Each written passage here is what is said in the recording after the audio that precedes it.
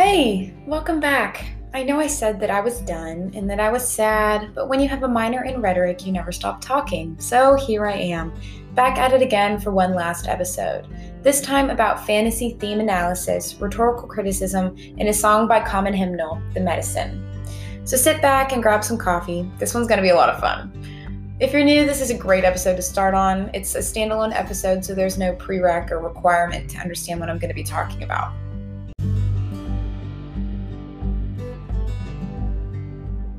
I'm Grace Pfeiffer, a student at Georgia College, and welcome to That's What She Said. This episode is me walking you through the analysis of a song, The Medicine by Common Hymnal. I've been involved with this by listening to Common Hymnal for a little over a year. They combine different artists into collaborative worship albums. I first heard one of their individual artists perform at a house concert in Milledgeville. That was Andrew Blooms. He produces his own music that I keep up with, but this analysis is not about him. This song was composed the summer of 2020, in the middle of a pandemic and one of the biggest civil rights movements in history. The Black Lives Matter movement launched into peaceful protests after the unlawful murder of George Floyd. The amount of he did, he said, but his relationship with excuses for unhuman-like behavior were shocking. And so this song was published. Common Hymnal is a group of different artists who come together, composing different worship songs and combining them together into albums. This album, Praise and Protest, was created, according to their website, as a liberty for the spiritual underground, facilitating an exchange of songs, stories, and ideas. Their goal is to build that spiritual underground for a generation of people who is not seeking the above-ground church. They are compiling stories, songs, and lessons and placing them into a beautiful album that seeks to build a connecting point for people in the margins of society. The Medicine is the first song on the album, and it was designed to be an act of prayer. It is sung by Dee Wilson and Alex Ionio and was written by Terrell Wilson. Personally, it's one of my favorite songs. It makes my heart feel heavy and loaded with the burdens of history. It reminds me that though I'm not responsible for the decisions of my ancestors, I am responsible for how I love, care, and advocate for those who are discriminated against. There's a form of surrender in this song as well, that there is someone greater in control, and though I don't understand, there is always a bigger purpose and reason. But you're probably sitting there in your car or in your room or wherever you are and thinking, well, it's cool that you care, but why should I care? It's obvious that this song is important to me and that this analysis means a lot to me, but what does it have to do with you? I may not know you personally. You may not even be from the States, but I do know we have a commonality of being human. And as humans, we're meant to live in community together. We're never meant to be alone. That's why people listen to podcasts like this or music when they drive. That's why people walk around when they're on the phone. That's why people cry at night more than the day, because they aren't comfortable being solitary. Those who are marginalized and oppressed are alone. And as humans whose core conscience hates feeling that way, you should want to help those who are stuck in it. This song combines centuries of hurt for Americans of color, a burden that is the backbone of American culture. That heaviness is worth caring about, especially when it's vocalized in such a freeing manner.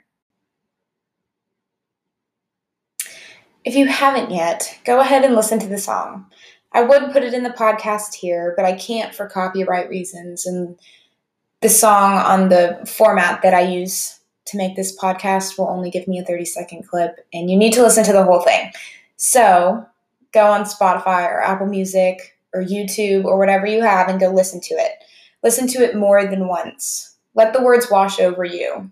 Let them connect with your soul. This song is deeply personal, and I want it to connect with you in that way. So don't be afraid to feel a little heavy and sad. Those are good feelings to have when learning about something like this. So go listen to it and then pop back over and we'll dive right in. So now that you've listened to the song, let's talk a little bit about what fantasy theme analysis is, and then we'll go into talking about the song. Fantasy theme analysis is a method of analyzing a text to see a deeper meaning through metaphors, repeated words, imagination of what those words mean. Basically, it's just pulling out what you think the artist in this case, because we're analyzing a song, what the artist or writer of the song wants you to get out of it, what they want you to feel, what they want you to think about.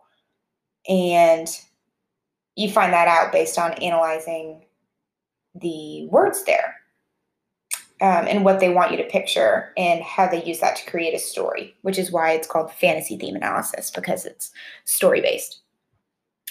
So we'll be looking specifically at repeated phrases and the use of words to see what the artist is trying to get us as listeners to feel.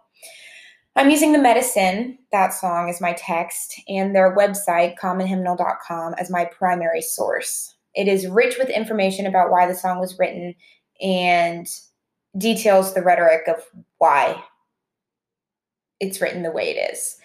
And it also has the song and the music video up on their website. So if you needed a different way to listen to it, that's a good source as well. So I personally, through this analysis, am looking to answer the question, how do the lyrics, chord progression, and themes of this song actively challenge American Christians who don't confront racism in America?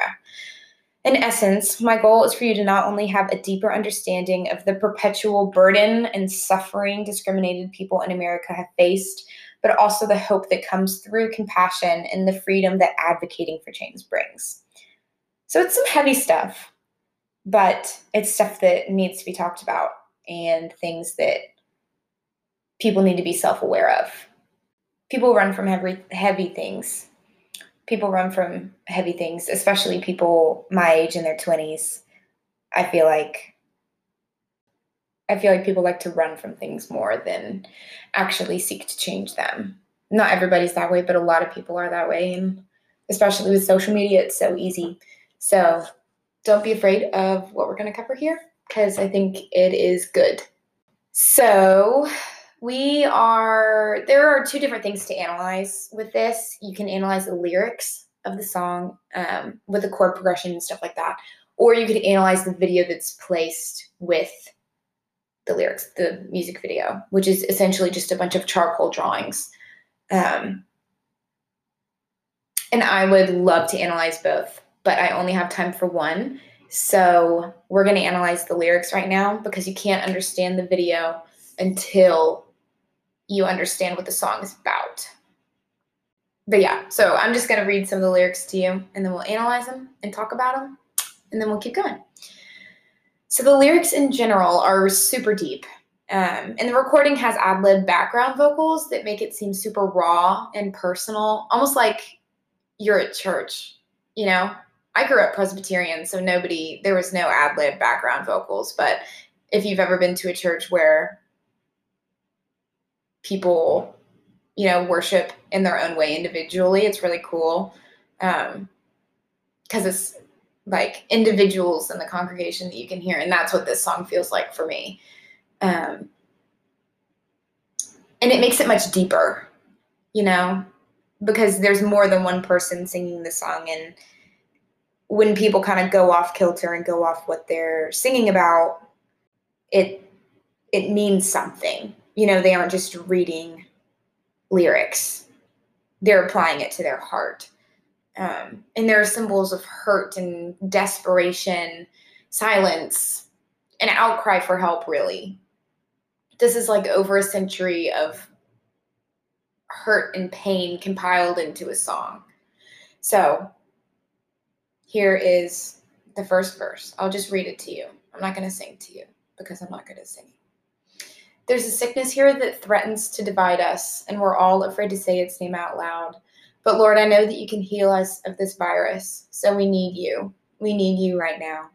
There's a darkness here that's dangerous and aggressive. It's getting harder every day to shake its power. But Lord, I know that you can free us from oppression, so we need you. We need you right now. So there are two different rhetorical themes in this verse that it can be taken as, but it can also be taken as one big cohesive theme. So let me explain what I mean. The first stanza talks about sickness and virus.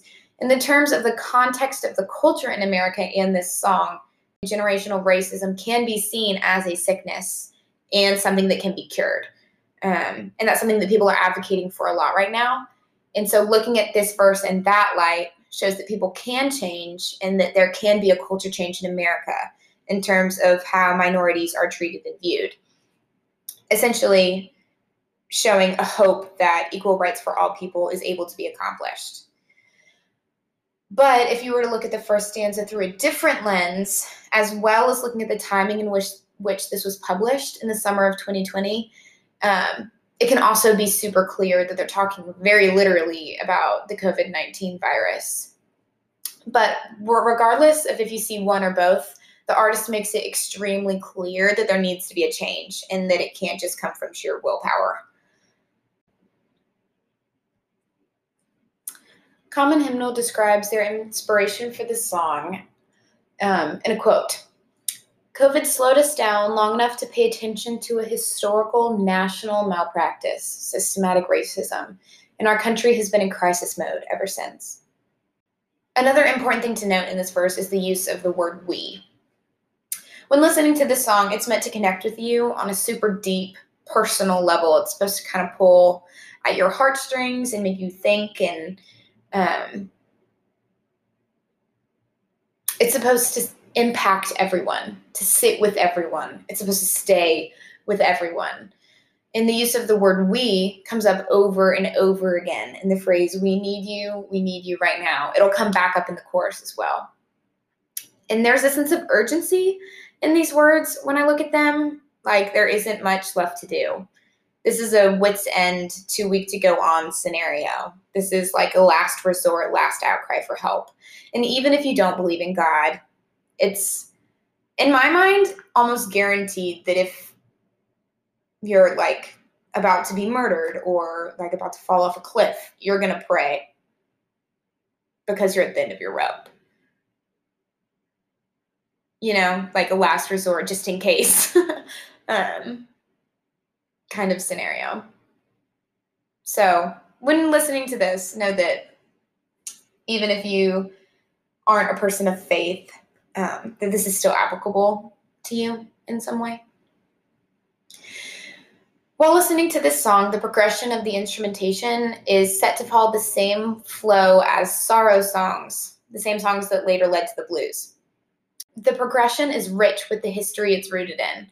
Sorrow songs, also called slave songs, are defined by The Wire as spirituals created out of and spoken directly to the Black experience in America prior to the Emancipation Proclamation in 1863 that set all slaves free.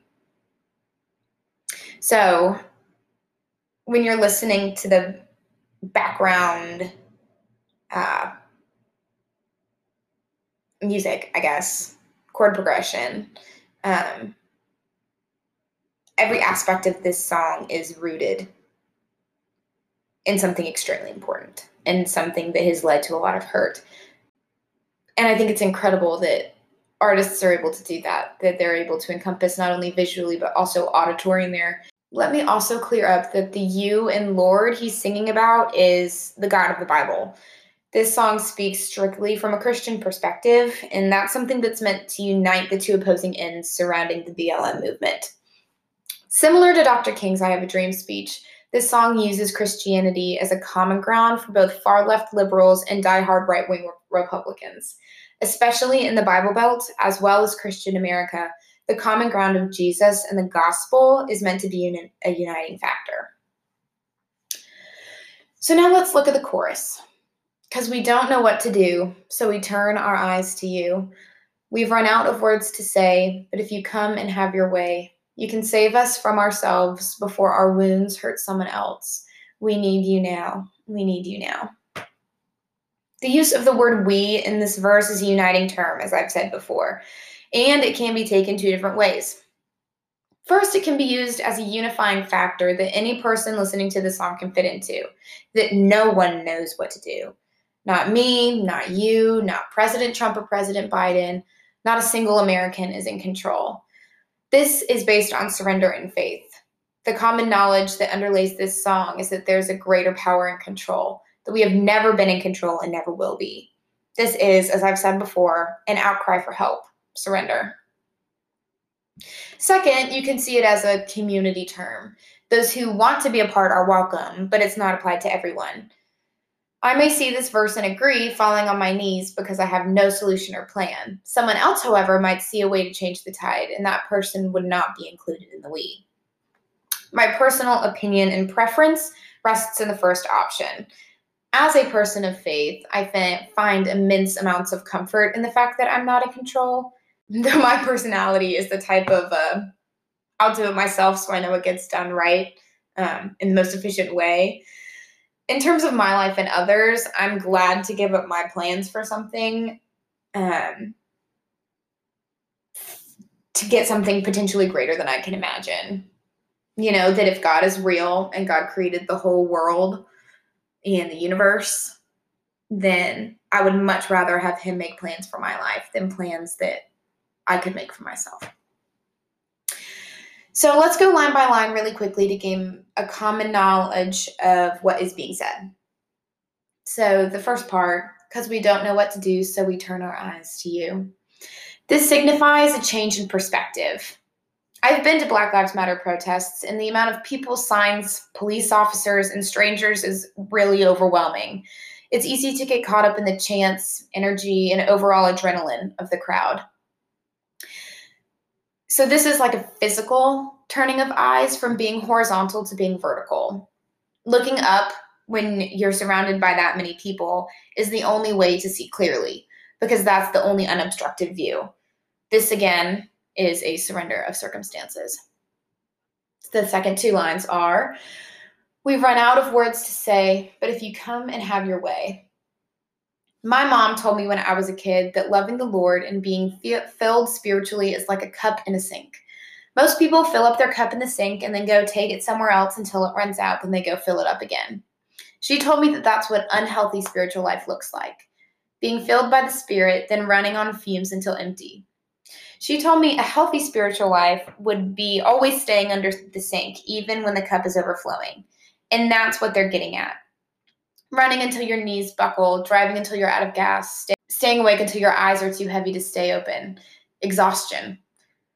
The decades of oppression, of talking, of arguing, of fighting have left people brittle, fragile, hostile, and empty. Again, there are tones of surrender when we see the word but.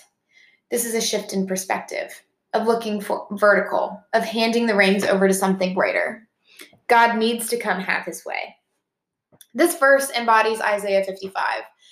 As the heavens are higher than the earth, so are my ways higher than your ways, and my thoughts than your thoughts.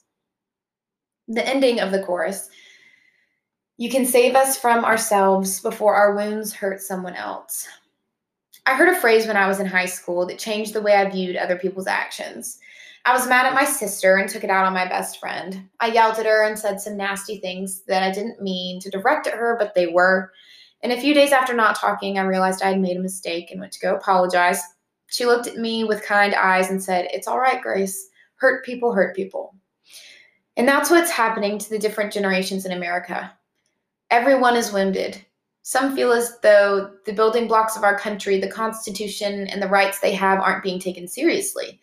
Others feel as though the only building block of this country was slavery, and that there needs to be a serious overhaul of how we view the Founding Fathers. Basically, we're all wounded. And whichever side you're on, you're together under the umbrella of hurt, sadness, anger, and confusion. Hurt people hurt people. The second verse is, what does it mean to have compassion for another? How can I claim to love a God I can't see? If I can find the will to harm and kill my brother, because he neglected to look like me. I can speak the words of men and songs of angels. I can give all my possessions to the poor. But if your love can't move the mountain of my hatred, somehow I've missed you and I need you so much more. This verse gets personal with the writer, and he begins to use personal pronouns. At this point, the song shifts from a lesson of personal life application. It shifts from being a written song in the form of prayer for listeners to being a deeply emotional and personal outcry for deliverance. This makes the tone of the song not feel as much like a soapbox, but so much as sitting in a car with someone and hearing their struggles. There's a connection here, a soul connection, human to human, sinner to sinner. The writer isn't pretending to have the answers, and that's rare in a song, especially a worship one. The first stanza of the second verse leaves no room for doubt. It's interesting because upon the first glance, it seems to be about police brutality. Given the murders that happened right before this song was released, that is one way to interpret it. It can also be taken from the stance, I think, considering it talks about compassion on the forefront. It's more so about hatred. 1 John 3:15 says, "Whoever hates his brother is a murderer." And I personally think that this verse speaks about both sides, both extremes. The hatred brewed under oppression and the actual murder of men based on prejudice and racism. It's a heavy verse, and those two things don't seem to be equal, but from the basis of the song on scripture, it can be taken either or both ways.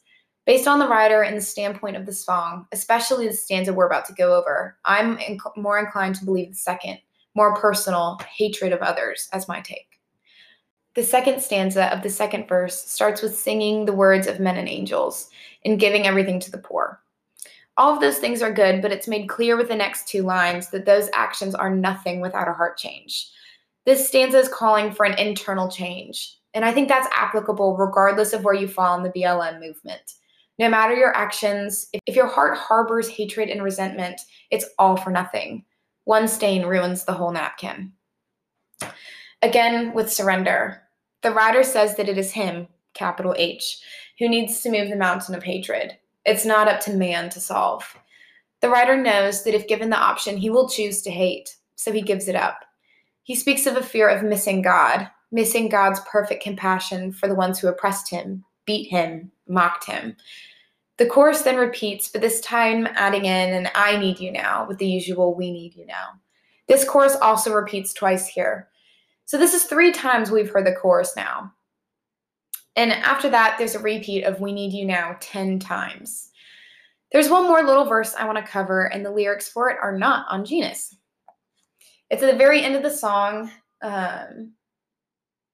and this chunk of words is my favorite part. I don't know. The last thing that you hear is the thing that sticks with you the most. So I'll read it for you and then we'll dive in. Because if you don't heal us, God will never be healed. If you don't deliver us, we'll never be free. God, if you don't change us, we'll never be better. We need you right now. These are the last words of the entire song. Arguably, the ending is the most memorable part of any piece. When I did musical theater, we would practice singing the bows longer than any other song because that's the last thing the audience would hear. So why did Terrell Wilson decide to add this ending? Why use the cause and effect style of rhetoric? It's deep and raw, almost hopeless, but at the same time filled to overflowing with faith. This is a complete open hands, open arms, open plans kind of surrender. That if the Lord does not heal, it will not happen. If he does not deliver, we will continue to be in bondage. That if God does not do a work in us, then we will continue to stay the way we are. This is bigger than ourselves. This burden of pain and oppression and confusion is bigger than any of us. We have, over the past century, created a monster that we are unable to slay. Racism is embedded in our culture. It affects the way we talk, the way we interact, the way we love other people. You may not believe in God, or you might, but we can all agree that the posts on Instagram and hate-fueled content is on the same level as that fire and brimstone soapbox preacher on the corner downtown. No one changes their mind when they're being yelled at. It's almost like we can't do anything but yell. That's why the rhetoric and tempo of this song is so important. It's soft, but covered in honesty. Terrell Wilson put his soul on a page and composed it for someone else to sing. There's nothing I can do to change your mind. And frankly, it isn't my job. This song admits to that. And there's something greater in control, a person that has already carried the burdens of the world once, and he is going to make things right again.